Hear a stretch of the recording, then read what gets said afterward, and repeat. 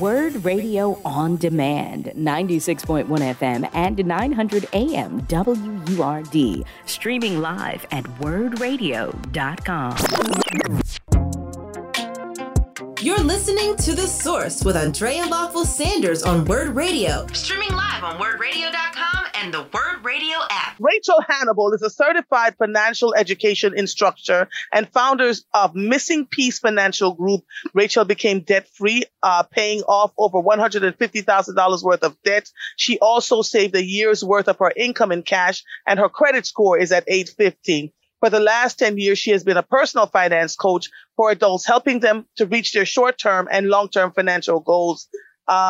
She's doing a whole lot of work here. So today, good morning, Rachael. How are you, my sister? I'm unstoppable. How are you? Listen, so am I.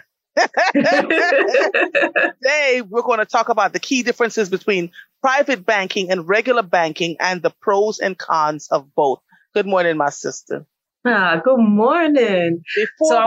Hold on, my sister, because before we get started, we were on break and I was talking to you about something that you posted. Please address that post, please, and explain so that folk know, because people will look at you and say, oh, they got money, so let me just go ahead and borrow some money from them, knowing that they're not paying it back. So talk about what you wrote in that post, please. So some years ago, I posted that I was looking into the process of starting my own credit union for my people, and that I always had this idea of being a bank for my people. I believe that we have enough here, home, and that we don't have to go outside of ourselves to get what we need. And I wanted to be an example of that. And so for the last 2 years, I have been a private investor. I have been a private lender for a lot of small Black-owned businesses, specifically in my city in Philadelphia. Most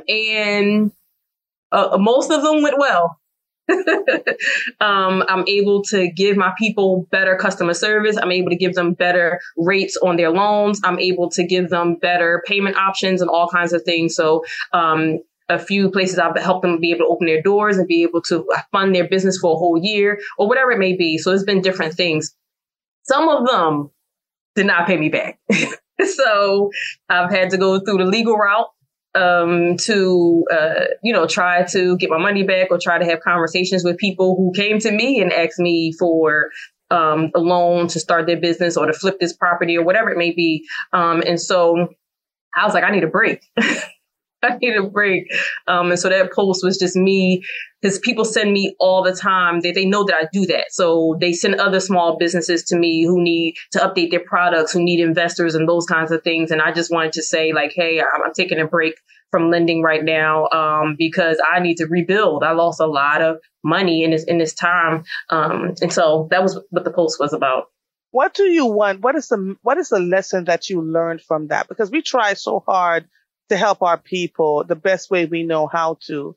And just some folks, no matter what you do. So what was the lesson that you learned from that?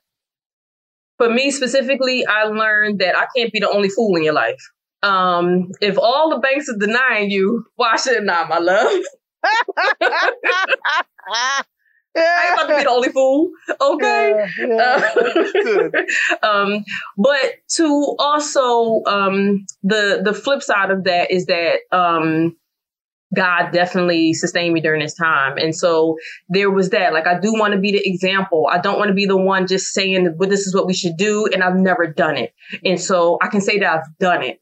And that although 20% of it didn't work out well, the 80 was so incredible. And I was able to sign some beautiful checks over, hand it over to some beautiful Black people who still have flourishing businesses to this day. And so I'm excited about the 80%. So I'm riding with that.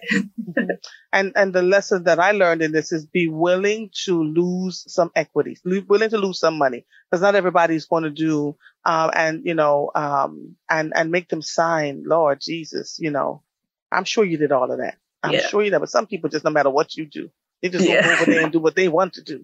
All right. So let's talk about the difference between what is private banking All right. So private banking is kind of like a personal shopper for your bank, like at your bank, right? So it is this private banker, you can get a one-on-one person that you call at your bank, and they're assigned to handle all of your stuff, right? They can pay bills for you. They're assigned to manage your wealth. They're assigned to, move some things around in your account, right? Mm-hmm. All those things, right? You get a one-on-one person. You don't have to stand in line. None of that. Now it's for people who are wealthy, right? For the most part, the threshold is $750,000 of investable assets. So what is considered investable assets? That's anything in your bank accounts that you can get soon, right? Anything that's almost liquid too. So like your retirement accounts, your CDs, those kinds of things. Anything that's liquid and almost liquid, will go into that total of investable assets. Now, we do have smaller, I guess, a step down version of that that's called like private client accounts. Mm-hmm. So it's really similar, but the threshold is less. It's about $150,000 on average, right? And so you don't have to worry about, hey, I have this money, but the bank is only FDIC insured to $250,000. I have $1 million. Most people have to split that up into all these different accounts. Well, if you have a private banking connection, you don't have to do that because the insurance is higher on those particular accounts. So it's just like having a person, a friend at the bank where you can call and get them to do all your legwork for you. Yeah. And a regular banking. So give them the difference between, you hit the nail on the head, by the way. So the regular banking I know you did your homework because you hit the nail on the head, Black Jesus. I got you. So, and then regular banking is the regular person walking up to the bank, putting a little money in, even if you have up to 100,000, more than that, and you just put it in different banks, and your money is managed differently. Because what regular banking gives you is a smaller percentage versus the private banking, who then invest your money and you get dividends at the end of the year, all sorts of things, right? And you're treated differently in private banking. Yes, much different. Of course. So all them fees that you pay in regular banking, not in private banking. They just remove the fees. Don't worry about it. We'll remove the fees. Mm-hmm. Yeah. But here's the thing, right? So with regular banking, you're taking charge. In these last few months, I've been coming on here encouraging everyone to take charge of their finances. Pay attention to what's in your accounts. I don't care what your employer says. Look at be hands on. And so that's what we are with the regular banking, whereas it's really hands off with the private banking. But here's the downside to that, right? Your private banker has invested interest. Because they're getting bonuses for every time they sign you up for something, right? Yep. Every time a new product coming out, they are in these sales meetings talking about how they need to pitch it to you, right? How they need to get you to buy this and buy that. And people just sign on the dotted line. Sure. Yes. Sure. Without doing their research, right? And so they're only giving you the choices that they benefit off of you being able to participate in. Whereas, again, I encourage everyone, do your research across the board. We need options. Yes. I need to know all about options. And you need to be able to say, no, thank you. Absolutely. Deal with that. Absolutely. Very good, Rachel. Look at you and these. We'll call the streets. Come on now. What else do people need to know about private banking versus regular banking? Well, one of the things is that the private banking is that you get to tell them your future goals. Like if you're using it for your business, you can tell them, hey, I want to grow my business to this amount in 5 years, or I want to buy a bigger building in 10 years, whatever it may be, right? They can sit down and give you suggestions to say, hey, this is the best place to put your money. In the meantime, this is the best thing we can do with your money in the meantime. So by the time that 10-year comes, you'll be ready to buy that. Or whatever it is. I want to send my child to college. He'll be 16 in this year. How can I do that? Right. So they will do that for you. And they also do research on, like, if you want to buy a home, who has the cheapest interest rates? They do this legwork and stuff for you. So it's good. It's good. But again, you can do it yourself. Google is your friend. Someone just texted me and said, it brings to mind to them Wells Fargo, regular banking. They were opening up all these accounts of people in their names without people being aware, opening up credit cards that people didn't know that they had. All sorts of things were going on. How does one stay on top of this kind of stuff when these things are happening in the background and folks were not aware? We have to pull our credit report more often than we do. At the bottom, the last page of your credit report is going to have, second to last page, is going to have your hard inquiries and your soft inquiries. Soft inquiries are those little things that come in the mail to say, hey, you're pre-approved, you pre-qualified this. And it's also going to say, hey, Wells Fargo, open up this credit card, open up this account in your name. We don't look at our credit report half as often as we should, and we're doing ourselves a disservice without doing that. We need to know what's on there. I tell all of my clients, someone on the other side of the table should not know more about you than you know about yourself. Yes. So that's one way that we can get ahead of that, for sure. Okay. In our community, we're afraid to open up and look at our credit report because listen, you already know. Of course. You already know. So what can you offer to people? So let's say they open up their credit report and they see something that just, sends them into a tailspin. Oh, that's why I can't get no car insurance because my credit is 250. What can they do when they see something on their credit report that makes no sense to them? How do they challenge that? Well, for each account on your credit report, there's an account number and there's a phone number and there's an address where you can contact these people directly. Like, I don't know, y'all. This is new. This is breaking news. Give me information. Give me detail. Prove to me that this account is really mine. I need more information. This does not belong to me. This doesn't look familiar to me. Right? All that information is on there where you can contact them for free and get all that information directly. And here's what I say about that. The fear is there. Get your tea, get your coffee, play your music, gospel music, whatever it is you need to play. Go ahead and pull your credit report and your credit score, because you not knowing about it is not going to change it at all.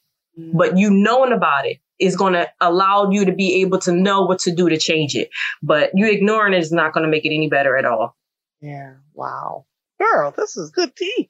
This is good tea. And on that, can I say that annualcreditreport.com, the free full credit reports every week is going to run out December 31st of this year. So everyone on here needs to pull all 3 of their credit reports for free on that site before December 31st, because that law is going to run out. That was something they put in place for the pandemic, and it is going to run out December 31st. All right. So can you explain how charge-offs work and the effect charge-offs have on your credit report? So charge-offs is basically the company saying, hey, we're tired of waiting for her to pay us. We are going to write it off of our books as a loss, right? Now, most cases, they'll sell it to a third party who's going to try to, get the money from you, but they've already sold it off as a loss. So it's like, whatever, y'all figure it out. That's between y'all, right? But that can definitely hurt you. Every time you go 30 days without paying something, you're losing some points. Those charge-offs don't happen until after 180-day mark. So you got to miss 180 days before we get there. So you already took a pretty big hit on your credit there. So you really want to go through contacting them if you want to get it off to see, hey, what can we settle for? Right? What can we settle for? If the bill is $200, hey, can we settle for $150? Can we settle for $125 so that you can give me a pay for delete to get this off of my credit? The sooner you can get it off, the faster it is. Most people want to wait it out to the 7 years. Don't do that, y'all. Don't do that. Don't do that. 7 years. Does it really come off in 7 years though? It can be resold or reopened to a new creditor and it can start over. But again, 7 years of bad credit is extremely expensive. And I promise you it's going to cost you way more than what that bill was. And so it's going to cost you way more in your insurance rates, in credit cards, in trying to buy a car, in all those things, right? Everything. Right. Wow. Yep. Everything. Yep. It's not worth it. What do we need to do to not be so fearful about credit? Because, everybody goes through something where, life happens to people, right? And maybe a car was repossessed, or couldn't afford to pay the student loans on time, or couldn't afford to pay the credit card, whatever it is. Life happens to all of us. How do we get through that fear? Because I believe a lot more people, not just Black folk, a lot of people feel this way, right? If you hear them talk about the financial outlook of our country, how so many people are putting things on their credit cards, and it's just a lot going on out here. and people are fearful of, how do I pay this stuff back? Because I needed it to buy food. I needed to buy gas. I need whatever the thing is, and I don't have a job. How do we navigate through that? What is the best advice you have for them to talk to the credit card company, or do they? Well, it depends on the situation. Everything is not one size fit all. So I never give out blanket statements in that way. It's not one size fit all. But I will say, as far as the fear, it's really about changing your mindset.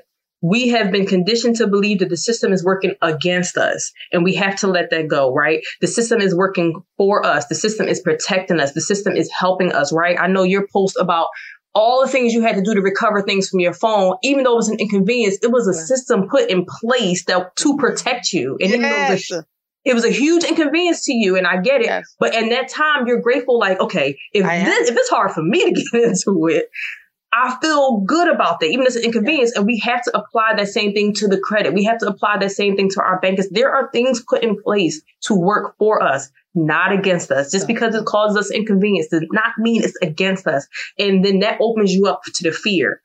And now I'm excited about the fact that there are things put in place to help me with my goals, to help me, to protect me, right? Now I'm not running from it. I'm running towards it because I love that those things were put in place for me. So we have to change our mindset there. You're absolutely correct. The folks were fussing about something to do with Amazon, about things being put on there. And I'm like, just read the fine print. This wasn't somebody in your account. This was Amazon putting the space, the things that they knew were close enough to you. You can go take it off if you want to. But here's the other thing. If you double authenticate your account, I'm telling you, Rachel, last night was hell. I went into my phone carrier and they were like, ma'am, you have double authentication on here. So we need to know. I was like, I don't have it. Everything is in so I had to run and get the iPad, and all that stuff was on there, but it took hours, right? I had to change my password because, their phone's been stolen. They locked it down. I go over to the Apple store and they're like, we got to double, triple, quadruple authenticate. They were, and I was like, you know what? I feel better because when I went and checked my credit cards and checked my banks, everything was still in place because you couldn't get into it because there was so many protections in place for me to do. And I need people to, you're right, Rachel. It feels like an inconvenience because every time I try to use my accounts, they were like, well, your thing is double authenticated. How do you want us to send you that this is you, right? And they knew what was already on file. So if it's another number, you can't get into it. Right. These are protections. And I would always say, I'm just going to let it go. So just go do what I have to do, double authenticate so I can get into my account to do what I need to do. I was never more grateful for that than last night. Right? So even if they're able to open up the phone, they'll be like, well, we can't get to nothing on here. She's had double authentication and the phone is now shut down. So it's a lot. But it works. You're absolutely correct. And my husband and I check our accounts all the time because you just never know. Sometimes my husband will call and say, Wells Fargo. I was like, that bang. Babe, there's something on here that don't make no sense, but you have to literally be consistent in checking, and making sure that even when you pay your bills, because this happened with Verizon with me, paid my bill on time and they were still sending me the same bill that I had already paid. And I was like, here's the receipt. Here's the confirmation number. Why are you sending me this extra thing right here? They had to back off. So sometimes because we don't pay attention, we end up paying for more than we absolutely need to because there's always somebody that's a slick can of oil out here trying to take advantage. Mm-hmm. Rachel, you're awesome. It's the difference between the monster and the angel. We're scared of monsters. It's an angel protecting you. It's not a monster. There's no fear associated there. It's set up to help you. It's set up to serve you. Yeah. I thank you. You're going to soar even higher than you have been. You keep doing this monthly segment here. Next thing you know, you'll be on CNN talking about this here thing. Okay, I'm just going to call it in. I'm going to shout you out and tag you. Yeah.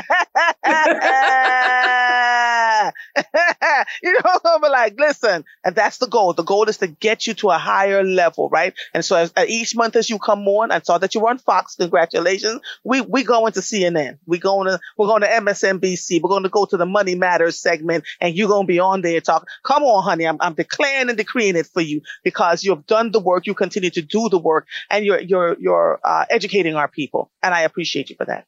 Okay. Thank you for having me. Hugs, hugs. Love. Bye, honey. Love. Happy New Year. See you soon. Bye-bye. You've been listening to Word Radio On Demand. Listen live at 96.1 FM, 900 AM, and online at wordradio.com.